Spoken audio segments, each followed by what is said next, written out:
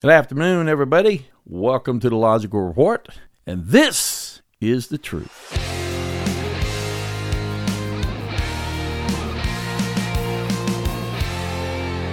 Have you ever noticed when you watch Fox News that something comes on and they say something about, and then you go, that can't be true? Well, let me tell you something. It ain't. It's never true. Now, people say, well, Fox lies. Okay, well, they lie all the time, but they never actually tell a lie. I mean, well, they do lie, but here's what they do. Here's what they do. They take what you say and they create another version of it, exaggerate, misrepresent, or create a distorted version of your real position. Now, right now, Fox News has got everybody convinced that Democrats want open borders. And that is a total lie. Just like Fox News, they lie. And my producer says he hates it when I say they lie. But that's the way I'm going to say it because I need to understand that it is a lie. Fox News lies. And here's what they do. They don't actually come out and make up some bullshit story. They take what you say and they create some, distorted version that they can easily ridicule and attack and knock down. That's what they do all the time. The straw man fallacy is the one that they like to use a lot. Now, the straw man fallacy is a type of red herring because it causes people to talk about something that we're not really trying to talk about. Nobody's saying that they want open borders. They're just saying they got to figure out how to solve the problem down there. And building a wall is not going to solve the problem. You're putting a Band-Aid on a bad situation. There's a reason why these people are coming across the border, and they're not all coming because they're terrorists. They're running for their lives. They're trying to save their families. They're trying to find a better life for their families other than living in a place where car bombs are going off all the time. If you had car bombs going off in your neighborhood, I guarantee you'd be moving to another neighborhood. And how would you feel if somebody were to tell you, hey, we don't want them in our neighborhood? Well, that's what they're doing. They're trying to run from the cartels in South America, running from the cartels in Mexico. That's what they're running from. They're not running up here to try to do anything. And now they've got this new thing. They're talking about the 18-year-olds, age of military age. I'm like, what are you trying to, they're trying to imply that these kids are military people because they're 18-year-old boys. You're telling me 18-year-old kids don't want to leave a place where the cars are blowing up?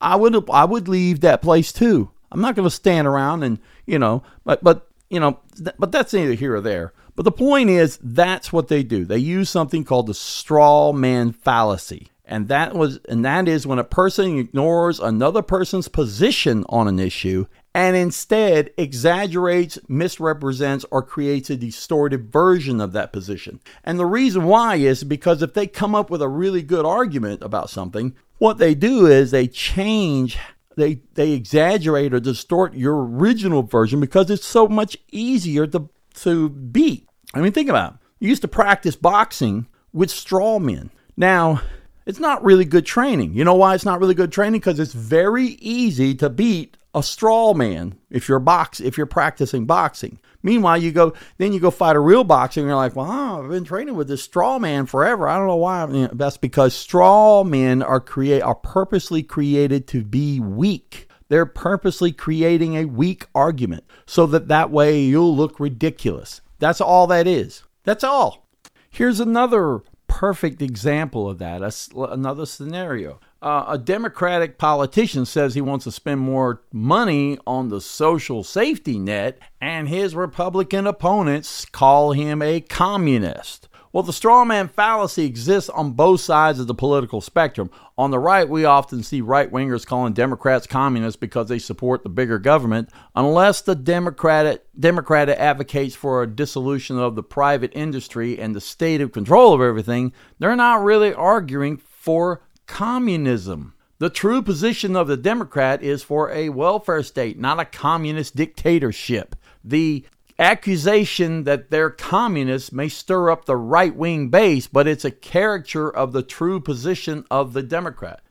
Meaning, and we do the same thing. We do the same thing with Republicans. So I'm going to be fair right here, because what do we say about Republicans? We say Republicans are racist. Well, so now a man tells his Democrat friend that he thinks he's going to vote for the Republicans because he thinks they have a better stance on the immigration. His friend accuses him of being a racist for even thinking of doing it. Well, that's not true. Republicans aren't the only people guilty of creating straw man arguments. Democrats often accuse Republicans of being racist for wanting strong borders and more orderly immigration process. This of itself is not racist. The Democrats make the inference that the Republicans must be racist for not wanting illegal immigration. Here, the Democrat is creating a straw man caricature of a Republican that hates non-white people, even though the Republicans haven't actually said this, right? Another one. Here's a good one. How about the war on Christmas? You remember this one back? Fox News did this one. The war on Christmas. The Starbucks decided to write Happy Holidays on their cups instead of Merry Christmas.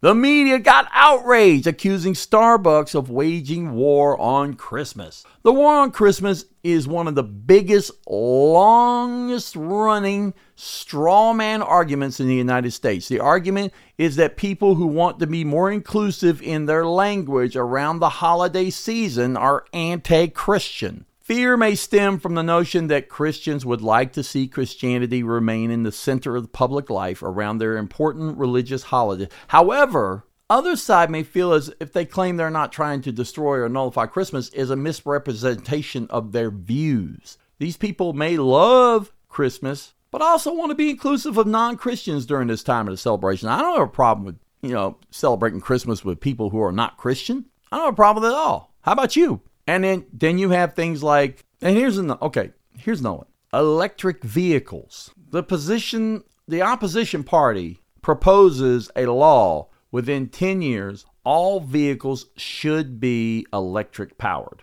Government calls it a war on the weekend because you won't be able to take long weekend drives anymore. And this scenario actually occurred in a 2019 federal election in Australia. The opposition party wanted to push harder to roll out electric vehicles. The government turned this into a narrative about whether people would be unable to go for long weekend drives. This is a straw man misrepresentation of the opposition's position, which included the rollout of charging stations to ensure electric vehicles can make it all over Australia. They put it in.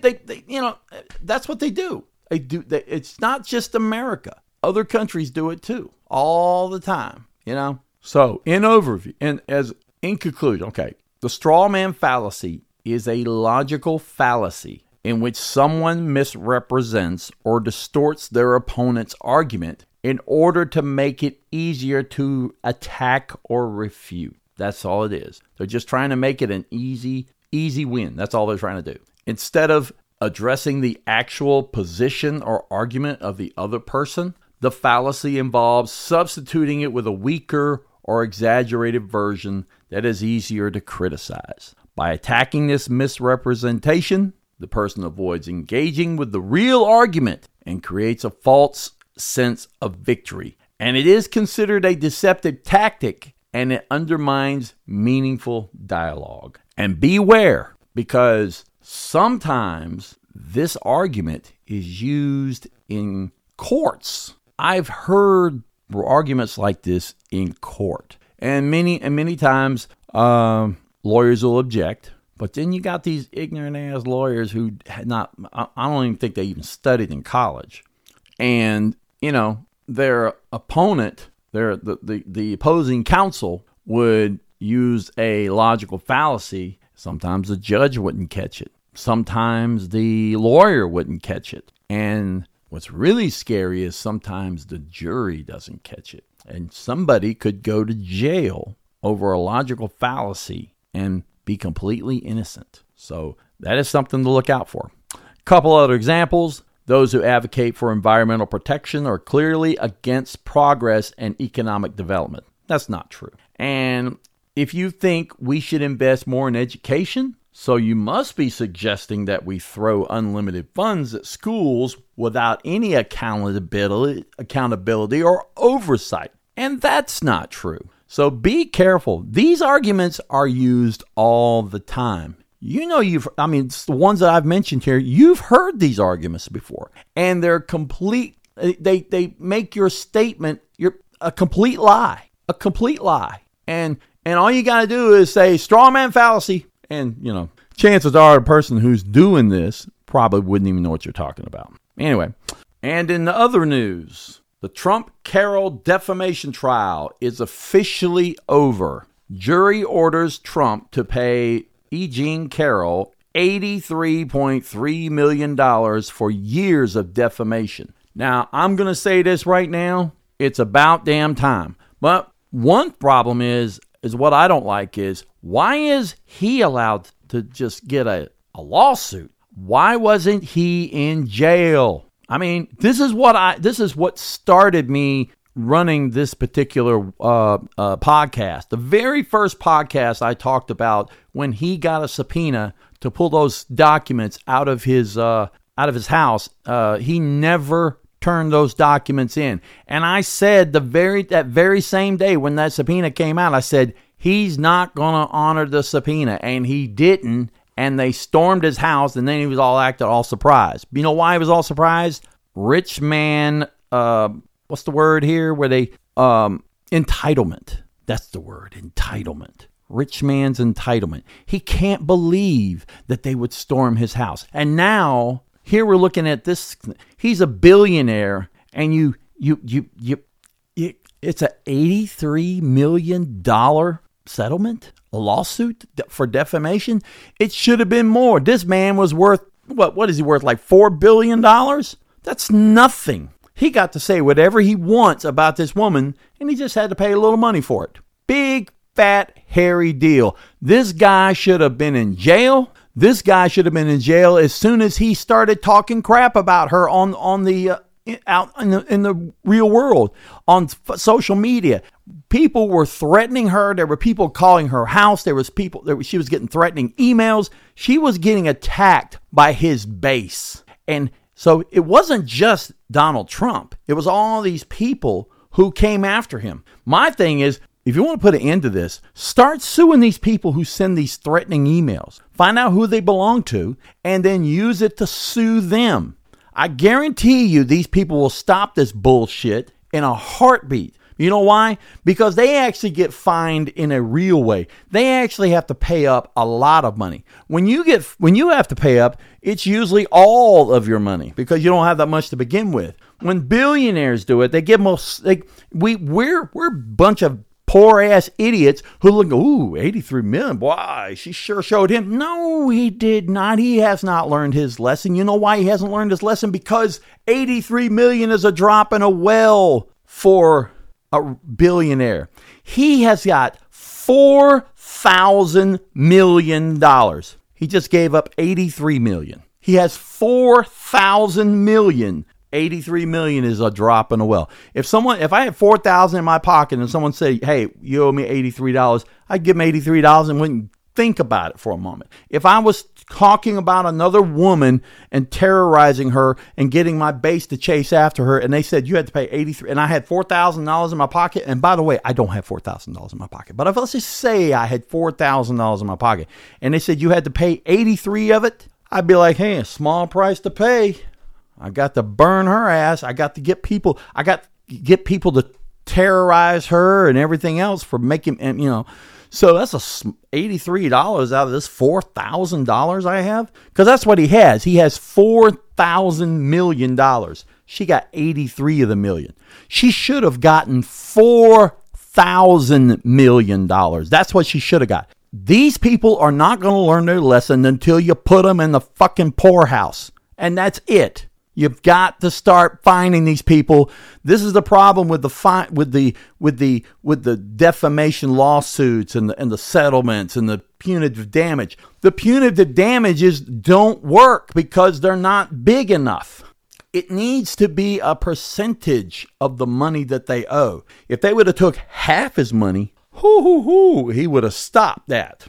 if she had gotten $2 billion of his $4 billion, you want to tell me he shut his fucking mouth right now? He'd probably say, you know what, this running for president ain't worth it no more. That's what he'd do. You would not see Donald Trump if you actually punished her correctly. Anyway, that's all I got to say about that. But that's one thing we might want to consider is maybe we should start coming up with a formula, not a dollar amount, a formula that works with the punishment. So you don't say, well, we'll give them $85 million. You say, we're giving them half. Now then, if you're a poor man, they take half your money, you're going to suffer, right? If they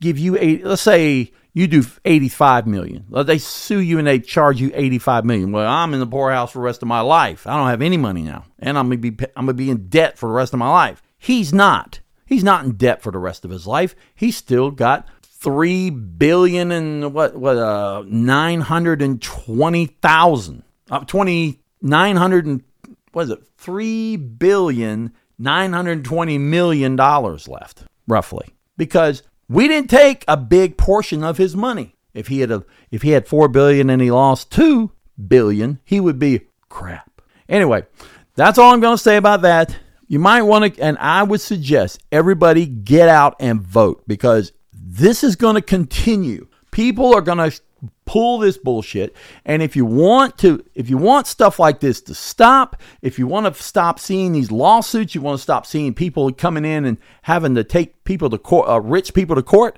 let them go to court one time. Let them and sock it to them. And I say what we need to start doing is getting out and voting. You need to realize who the Republicans represent. They represent the rich. They don't represent the poor. They use the poor to vote so that they can get rich man laws passed. That's all it is. Democrats are constantly trying to work for the working class. Now, I'm not telling you who to vote for. I'm just telling you to register to vote.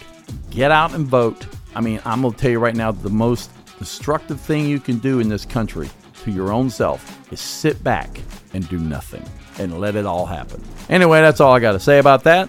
And this will be part 1 of the logical fallacies. We're going to talk about other ones down the road. And that's the truth. And if you got any questions, or if you got any arguments about anything that you want to discuss, you're welcome to come on my podcast if you want. Send me an email at sir.geo@logicalreport.com. That's sir.geo@logicalreport.com. And that's it for the Logical Report, and good night.